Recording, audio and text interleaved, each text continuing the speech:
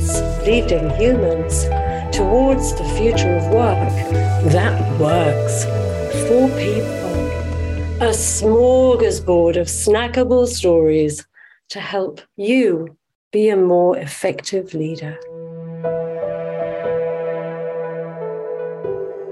Good morning, good afternoon, good evening, wherever you are, whatever you're doing. Thank you so much for dedicating the next half hour-ish of your one precious life to listen to this episode, and I do not think you will regret it.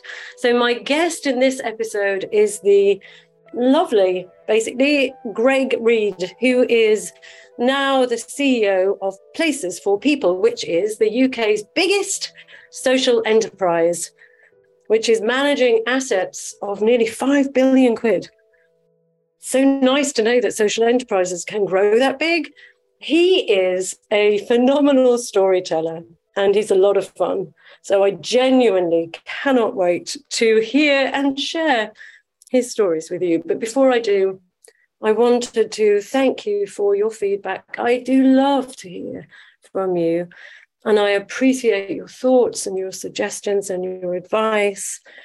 I wonder as well, because of some of the things I've heard over the last couple of weeks, has listening to this podcast changed the way that you lead? Has it helped you to understand how a corporation can be and how culture is not set in stone? It is something that you can keep improving. If any of these have rung true for you, then I would love to hear your story, because your feedback is just really important to me. It gives me energy. And I know for me, every single conversation has at least one thing that I then put into action. So for me, over the last year, it's changed the way that I lead and think about leadership. So I'd love to hear from you. Of course, if you know somebody that you think is an imaginal leader who deserves to have her own episode of Humans Leading Humans, then please do reach out and suggest away. People who send me suggestions for leaders of startups, that's not what this particular podcast is about. It's about leading in really complex, large organizations. So thank you for your suggestions, but they're not right for this particular podcast. This is about how behavioral science can help leaders to drive success in big, complex organizations. So how do you reach out to me? Well, you can head over to katskeeley.com. And there you can sign up also to the Humans Leading Humans newsletter, which is few and far between. All of you people, we've now got 1,000 people subscribed to our newsletter, which is really exciting. So basically, they are fairly few and far between, and they're an opportunity for me to kind of update you with the stories of Beep and the work we're doing with our partners. Also Frontline Live, which is the charity that I run and love, a passion project with a bunch of amazing other leaders who give their time for free. Or you can head over to wearebeep.com to find out more about how we help leaders to succeed by shifting mindsets, attitudes, behaviors. Or, because it's you, dear listener, and because I trust you, if you have something you want to say to me, just email me at cats@wearebeep.com, because I love to get your emails. Okay, so if you're sitting comfortably, get ready to meet the lovely Greg Reid.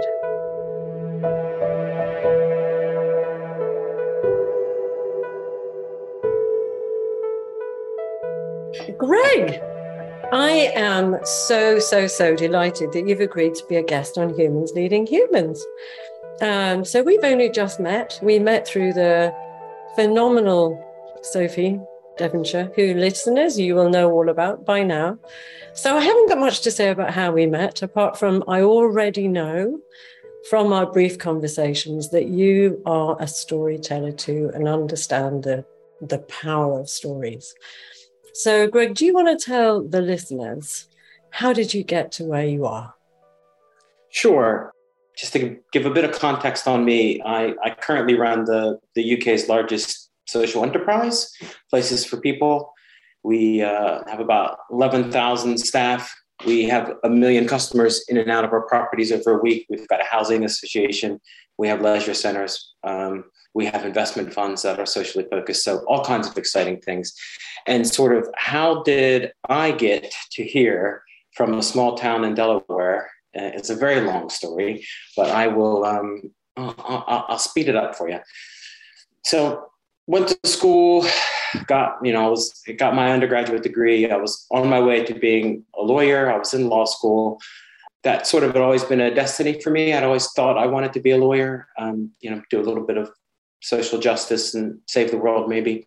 And when I was in school, obviously, I started really experiencing what it might be like and what the craft might entail.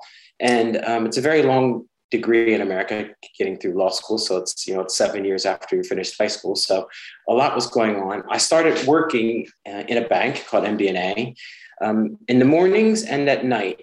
And then I was going to school in the middle because, I didn't come from the kind of background where we had money for school. So I had to pay for it myself.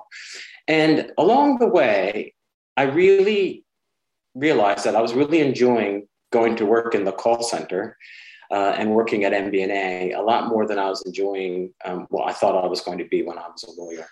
So the sort of where did I get, and how did I get here? It really just started with me having an honest conversation with my family, with my wife, and really the other person who supported me was my grandmother, and just sort of saying, hey, I don't think this is what I want to do. I want to do something else. And then they're like, what is it you want to do?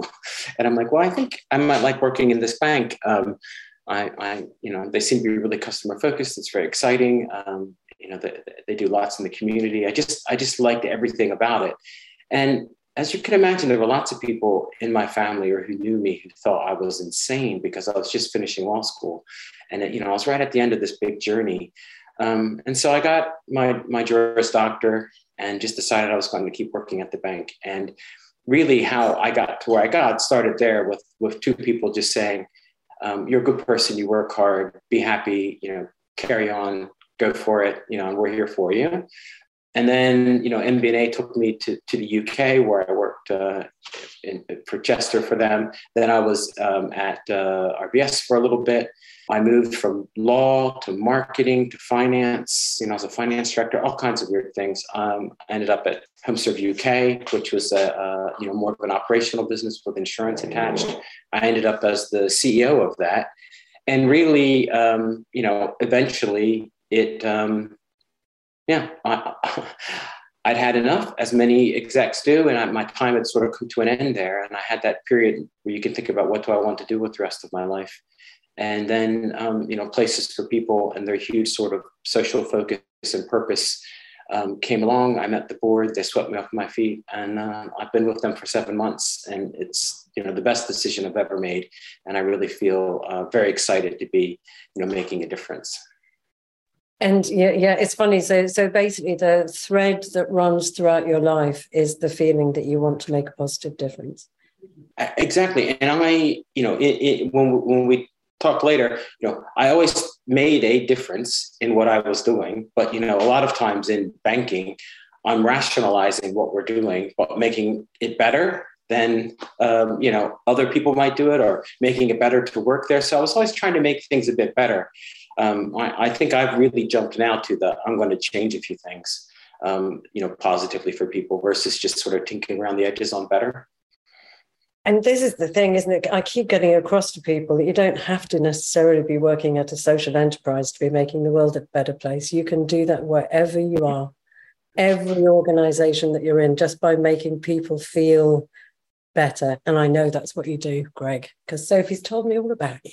You can make the world a better place from wherever you are, for whatever you're doing, just by making sure you're doing the right things by people. Absolutely. I mean, I think I never was shy, and that's why I love, the business that I'm in now, because, we've got about £1 billion in turnover. And if I can make a lot of money out of that, I can do a lot of good things with that because I don't have a shareholder, and I can put it right back into society. Love your story. Absolutely love your story, and resonates with me on so many levels, because there's hasn't been a job that I've done where I haven't been aware of the fact that actually my key role, no matter what I was doing, of course, it's to make more money and to be profitable and effective. But really, it's about making sure that you make things better and that the rest of it happens by nature. So I passed you the CREATE framework. What did that make you feel? Oh, well, I think it validates a lot of the things that, I've done over the years. And so when I went through, I looked at the framework, looked at the words in there. There were quite a few that, really resonated with me and really are part of the messaging that, I give my team and the whole company really on what it's going to feel like to work at PFP.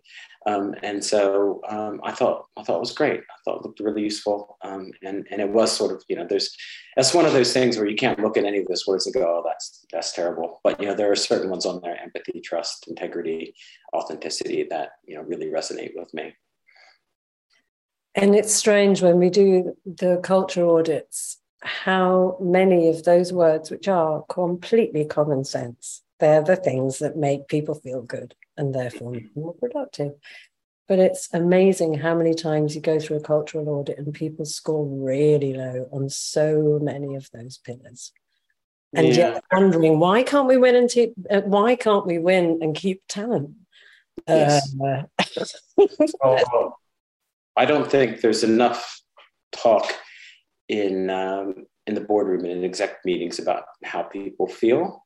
There's a lot of metrics and a lot of what's, and then maybe once a year someone does the survey and then they look at it. But I do think, if you work for me, it's something that we talk about every meeting, every time, and there's always something you can do to think about how your team are feeling. And really, usually those things are, they're not always work related. So there's a lot of things going on in society now that we're very concerned about and trying to make sure our people feel okay and know that they're supported. And they really got nothing to do with us. Absolutely right. Absolutely right. And, and we're back to the empathy piece. It's just figure out where people are. Start from there. I can't wait for your stories because I know you're a storyteller. What's your story number one? Okay. Well, it's really impossible to work with me and not hear me go on and on about doing the right thing and about taking the time to do the right thing and about how it's not always obvious. It's not always easy.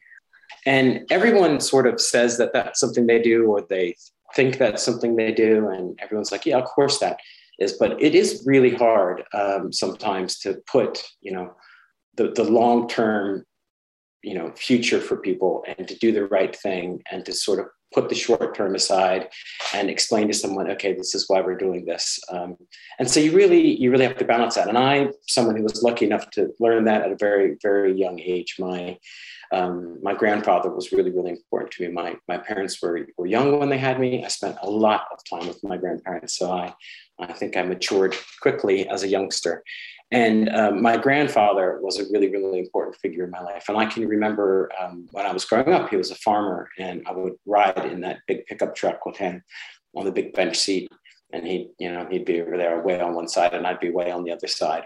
And, we were just always going and doing something. It was always something fun. And I can remember we were going once to a family event, and I don't really know what it was, but it was at a place in America. It was at a place called an American Legion, just like a veterans club. And they would sort of hold events there and you could rent out the venue and you would have your little event.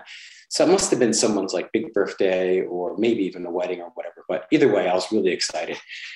And we're going along and it's summertime and I can remember the windows are down and it's, it's probably about August and it's very, very hot in America and it's sweaty. And we pull into the car park and it's not paved and it's grass and you kind of roll in and you roll across the grass and you jump out and I'm walking in with them, just very excited. And I see this car and I know whose car it is. I know it's my uncle's car and I see that the lights are on. And I'm really, really excited. And I just sort of say, oh, Joey's left his lights on, I'm going to turn them off. And I don't know if you remember when you're like, these times when, cars were unlocked and you could leave the lights on, which seems kind of weird these days. And I was maybe like 8 or 9 years old. And I can remember going over to this big car. It was a big GTO, and opening the door, enormous door, big click sound. Again, another big giant leather bench seat. And I could see that the lights were on because you could see the switch was pulled out.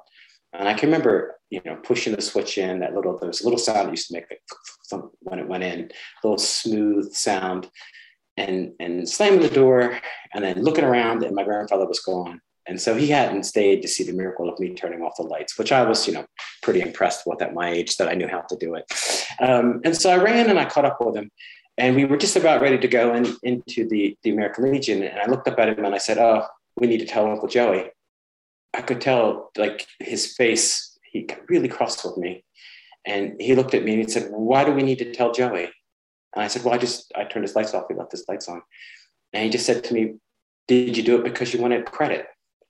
And I said, That wasn't the reason. And he was like, "No, that's why you did it." He says, "If you do the right thing for the wrong reason, it becomes the wrong thing. And just turn the lights off and you don't need to tell Joey anything."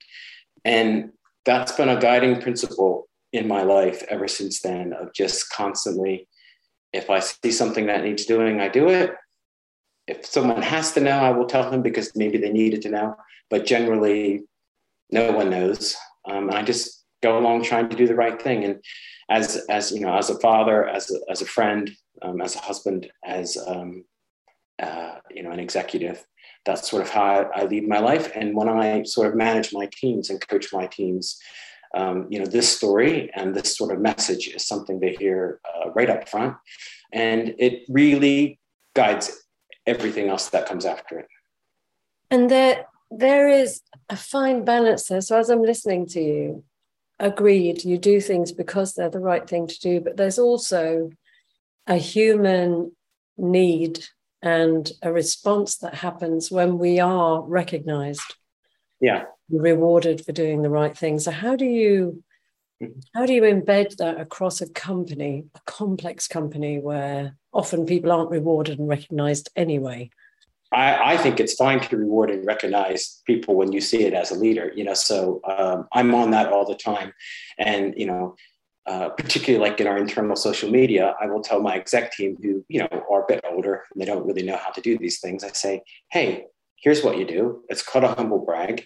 Go in there and thank your team for something great they've done. And oh, by the way, they're your team, and I'll know you've done it too." And, so there are ways to do these things. I mean, you definitely should recognize people when they've done something, but whether you need to tell someone you've done the right thing or not, I think is a much different thing. It's easy for someone like me. And I'll tell you, you do get paid back eventually, in ways that, when they remind you in ways that they've helped them. I like to raise money for different things. And I saw an email because it got back to me that my chief of staff had sent out to people. And one of the things she said in it is, "Has Greg done one of these things where he's helped you and he's not told a soul? And he's helped you. This is a time when you can help with cause that he cares about." And, nice. So that's credit back to me. So it made me feel really warm and nice when I read that's what people might think. But, that's luckily someone else said that and I didn't, so I didn't. That is a fantastic tip. And I think it's much, much deeper than it sounds. Mm-hmm. And it's making my brain buzz about whether or not I do that. Well, do I ask for praise? Do I do something? And that's fascinating. It's a great feeling to do the right thing and not say anything. And you can really feel good about that. You can feel fantastic about that, in your heart, in your own way. And especially in a role like mine, I can nudge along and help many, many people. And it doesn't have to be, well, Greg helped them. That's how they got that. They can keep that for themselves. So. I'm also thinking, as you're talking, that one of the things that I've noticed, and it's a huge stereotype, is that I've often watched women, particularly, and not just women, that do a hell of a lot and never really bring it to a meeting. They're quite happy for somebody else to actually take the credit for what they've done. And so I've often said, you have to be more forthright about what you've put in. So again, how do you balance your brilliant tip, and it is a brilliant tip, with the fact that other people will seek recognition and will make absolutely sure that they say something that will put them in a good place in the company? I don't know. The thing that I always tell people is, I'm not someone who seeks recognition. I'm a quiet person. I don't seem that remarkable when people meet me. And yet I've had, huge success. I've had jobs people would kill for, I manage, tens of thousands of people. It's, so I do have this kind of belief that, maybe in the short term, and I can remember this in my 30s thinking, that guy's no good, I'm better than him. But then eventually, people figure it out. And you will get to a point where you will be given the role on merit. Now, as far as women go, I think, if we're going to talk stereotypes, I'll go ahead and I'll talk one. And this is one I talk to them about all the time. Is just have a go.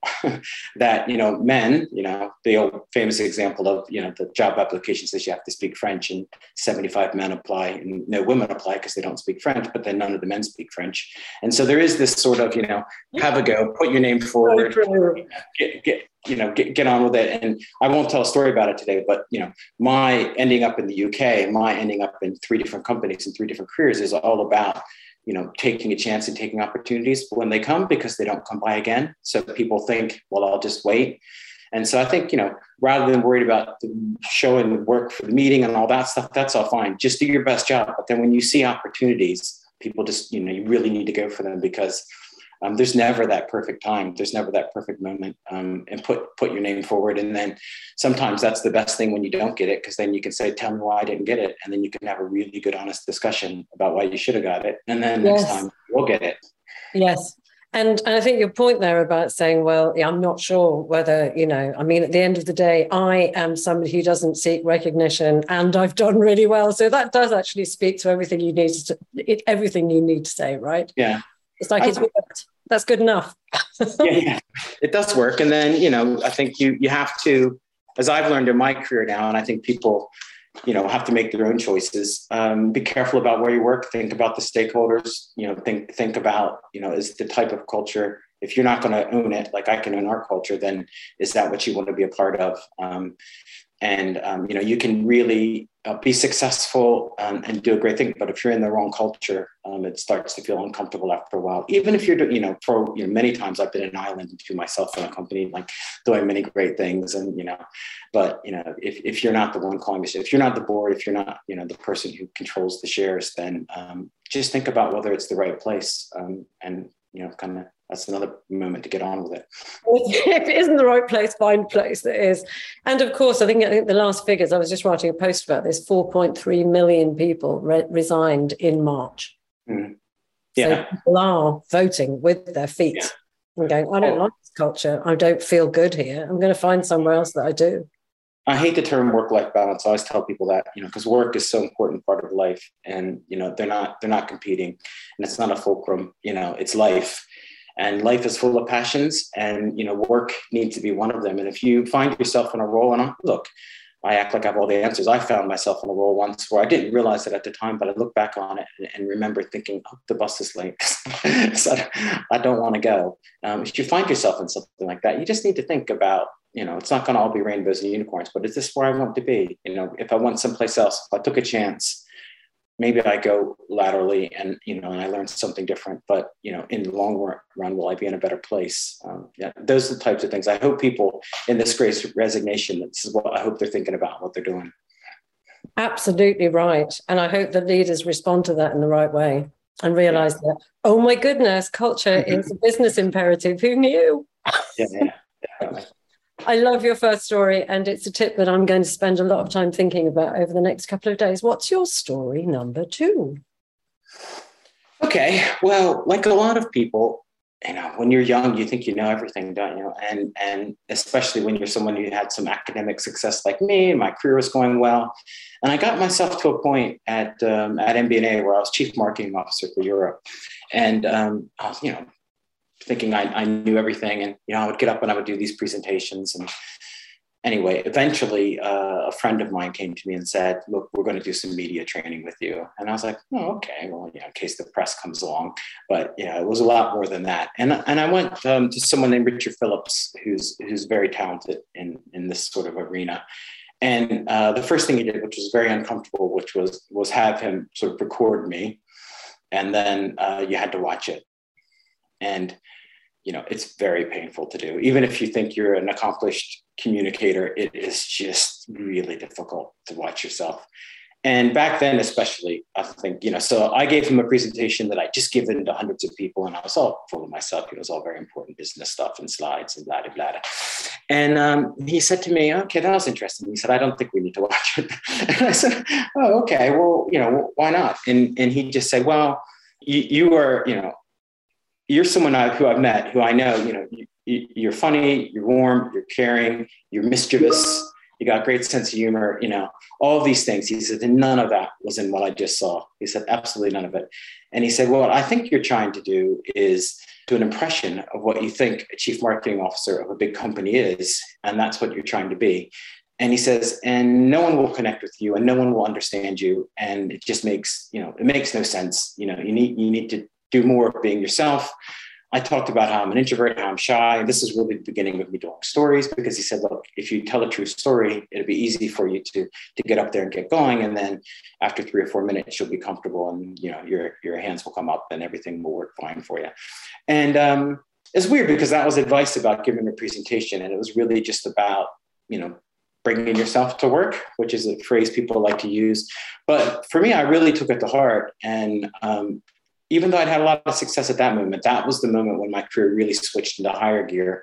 And I started to be a lot more effective and a bigger influence on culture and a bigger influence across the business. And it was just me being me. And so, sometimes you get advice that's very specific, but you can take that advice and just actually say, well, if that will work in a presentation, will that work in a meeting? Will that work someplace else? Will that, is that?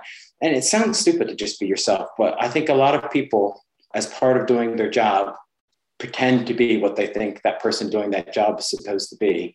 But if they were actually just more like themselves, they'd be more effective. And then maybe they wouldn't even be in that job. They'd be in another job when someone saw how effective they were, or, everything else they were bringing to the table. So that's my second story is just, how horrible a presenter I was. And I was told to just be a bit more myself.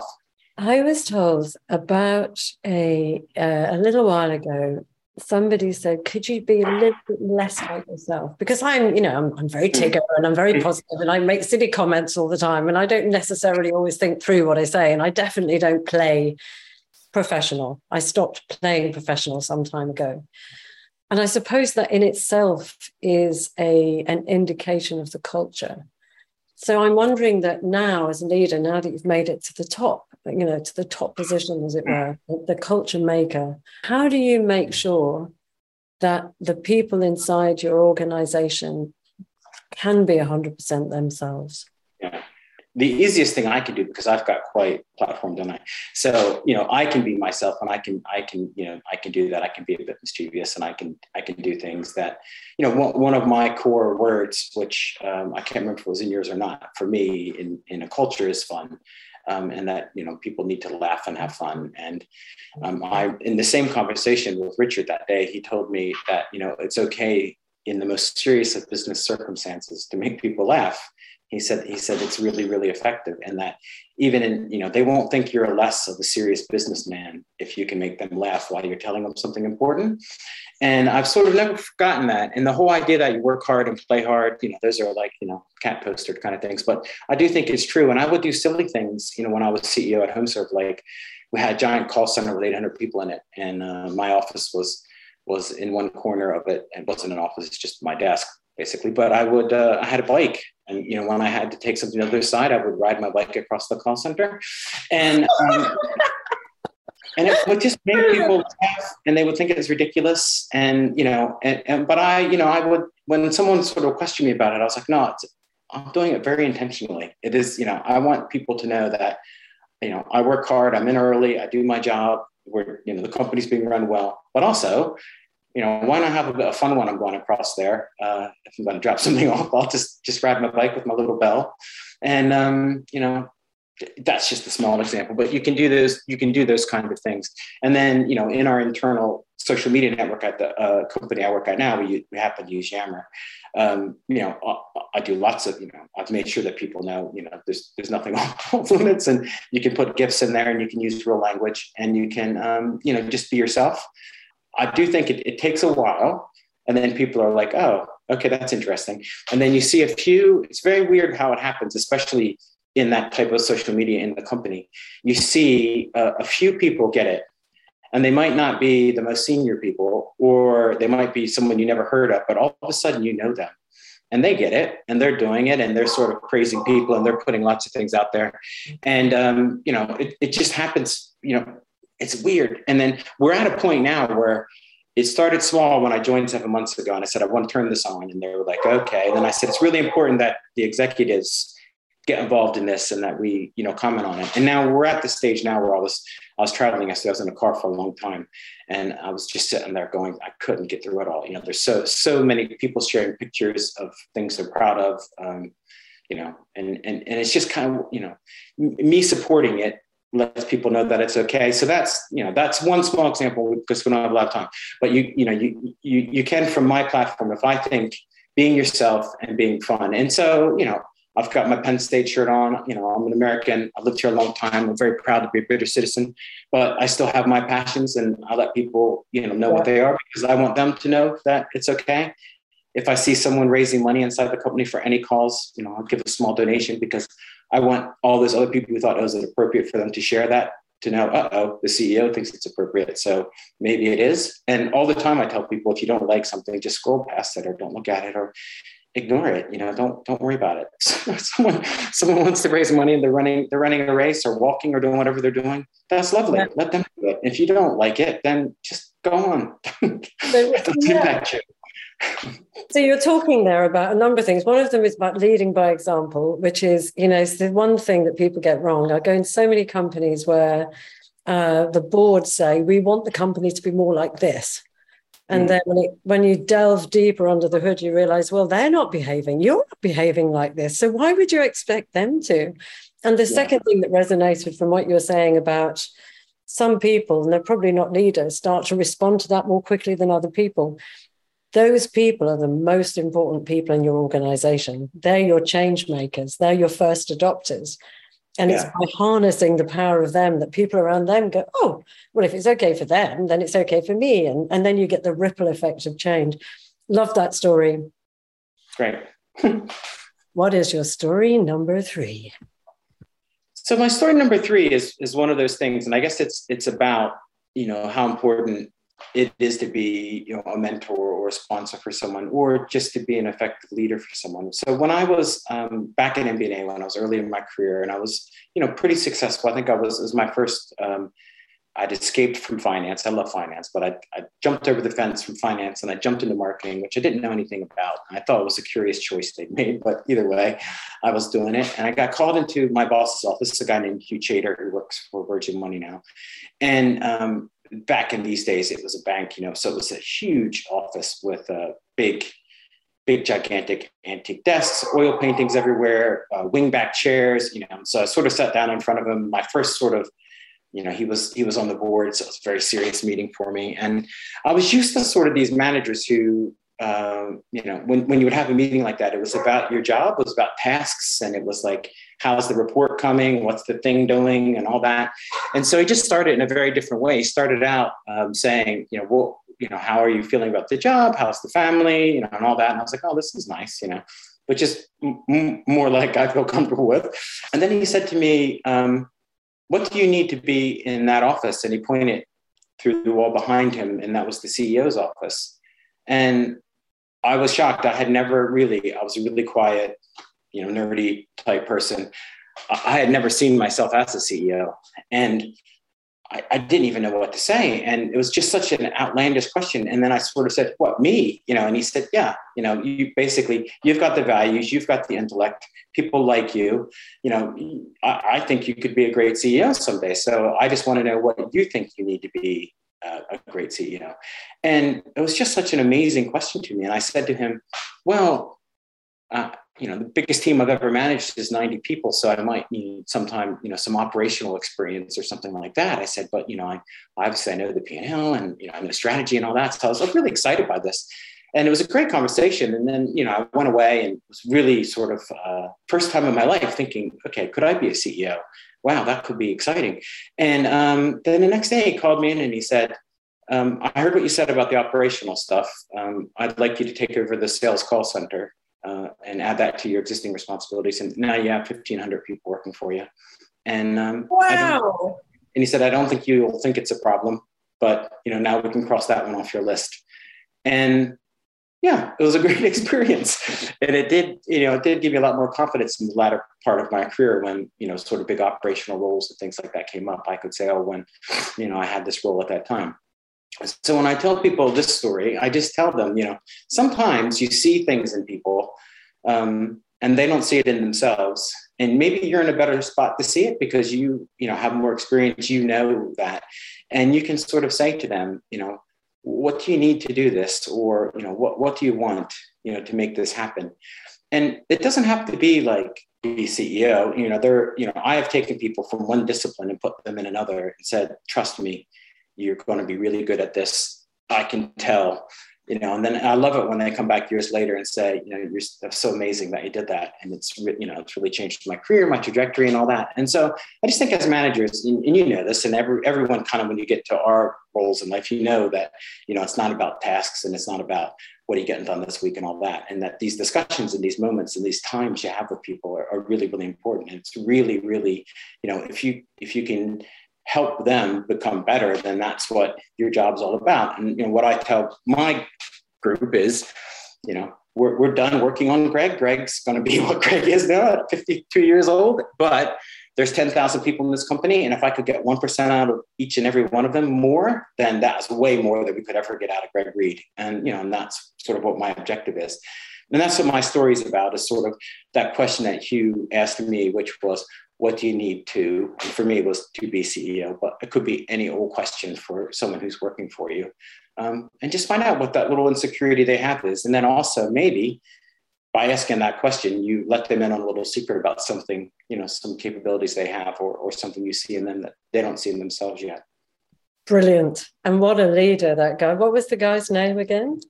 His name is Hugh Chater. So he's one of these humble leaders. He's really important to me. And I've got a couple other stories sometime if we have more time that I could go through about Hugh. But he would be funny because if I said that, he'd be like, oh, you didn't need me. He's one of those, Beautiful. You're your own thing. But yeah, no, really, really important person to me. And someone who I think as a leader really was the first person. This is not to, downplay any of my previous bosses, but the first person who really took it to leadership to a new level with me, and really helped me be the best that I could be, or at least shoot for it or go for it, or put that little, once it's in your head, then you start thinking. I'm a big runner. So, every morning when I was running, I was like, oh, CEO, huh? Could I do that? It's brilliant, isn't it? That one comment by that one guy has an impact on the rest of your life. And as a leader, you just need to be so aware that you can do that to every single person every day in some little way. Yeah. Just put a seed in their mind about potential. Yeah. There was one person when I left my last role, they sent me an email and they said, 3 times you made an impact on me. And I didn't remember any of the 3 times, but I did remember them once I read them, and I just thought, oh, wow, okay, that's good. I'm glad I did that. But amazing. You can do these things. People are the most important thing, that's the whole point of this podcast. But it is, I think any leaders who, are trying to be successful, particularly if they're involved with, big customer bases, then, they need to be very, very cognizant about their people and the messages they're giving.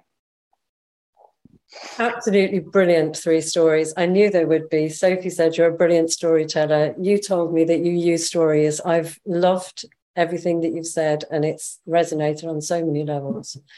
So the very last thing we have to ask you before we depart from each other, and I'm sad to do so because I could carry on listening to you for a very long time, what would you like to call your episode of Humans Leading Humans? You know what? This is strange because I do have a story about this, but I didn't tell it. But you'll probably figure it out from what I've said. So one of my main sort of mantras that I go on and on and on about, and I do get this repeated back to me, is everyone is important. And I do really mean that. When you're a leader and you're managing people and you're paying people, no one in the company is unimportant. Every single person is important. They need to know what you're there to do, how they fit into it. And when I say this, people will say, oh, but I answer phones in retention and you're the CEO. And I just say, we just have different jobs. We're both important. And you're just as important as I am. And you need the things you need to make sure that you can do your job effectively. And so I think everyone is important is what I would call it. And if you ever have me back, I'll tell my everyone is important story. I absolutely love that. And it's something that, I think that, again, it's too easy to forget that actually you're only as strong as your weakest link. So make damn sure you're looking after that weakest link. I've loved today. Thank you so much, Greg, for your time, your energy, your expertise. And I will invite you back at a later stage. Thank you. Sure. All right. Thanks. It's been a pleasure.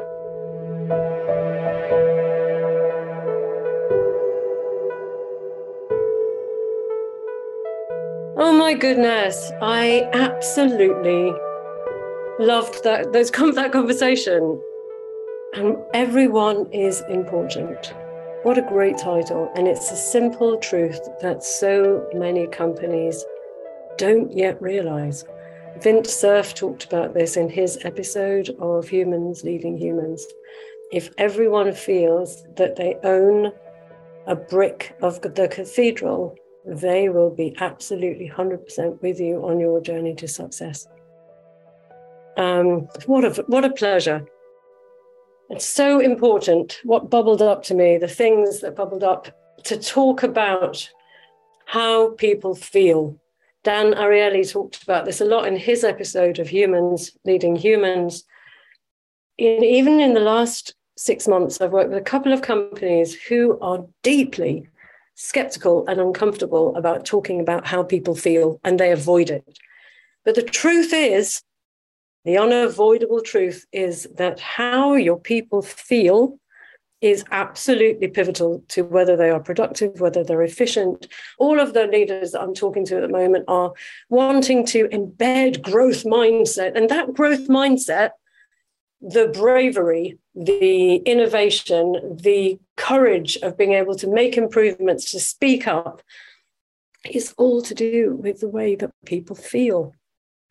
So don't be avoiding that, because it's listening and being empathetic and actually really giving people the opportunity to talk about how they feel is the thing that will help you be more successful. Simples.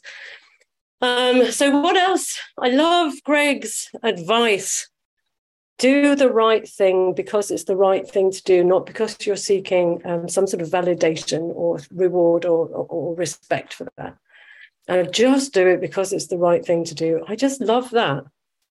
And there are so many companies that don't do that, where people are constantly clamoring for reward and recognition, or even worse than that, where people are accepting recognition and reward for other people's work. But it's like Sarah Benison said in her episode of Humans Leading Humans, if you behave badly to an individual, they will remember that. Don't be a dick, and you'll end up in the best place, because people remember when people behave badly. So do the right thing because it's the right thing to do. What else? Oh yeah, fun is not diametrically opposed to work. If you want something done, make it fun. And don't just say it, do it. Because as a leader, you set the scene. It's okay to be mischievous. It's okay to have a giggle. Be yourself, because if you do, they can. It's really simple. Change agents will adopt your behaviors first, and then the people around them, because remember, we are herd creatures. So behaviors spread like wildfire. So if you're fun and light and caring and selfless, so will your culture be. Simple. And the last thing before I sign off, and thank you again for being with me on this journey, are you like Greg's boss? Do you set the seed for other people's success? Do you dare them to dream about what they could be? Do you spark the seed of success for other people? Because if you don't, I suggest you start today. You have been listening to Humans, Leading Humans Towards the Future of Work that works for people. This podcast is brought to you in partnership with the Marketing Society. So if you haven't joined up to their fantastic network of marketing leaders, get over to their website and just sign up now. A massive, massive thanks to the fantastic Super Terrania for the magical sting of stings. Go to We Are Beep to find out more about the Create framework. You could do worse than doing a Create culture audit yourself, because if you stare where you are right in the face, then you can start to make progress and track it. And if you want to know how we unlock the problem-solving potential of leaders to build cultures where people love to work and want to stay, get in touch. cats@wearebeep.com. If you loved this week's episode, please pass it on to any friends and colleagues you think might need a shot of courage or inspiration. Better still, if you're unlucky enough to have a boss who does not understand how to create environments in which humans thrive, pass this on to them. Thank you so much for joining me. Please subscribe. The links are in the notes. Be inspired. Be imaginal. Be more human. And I look forward to seeing you next time.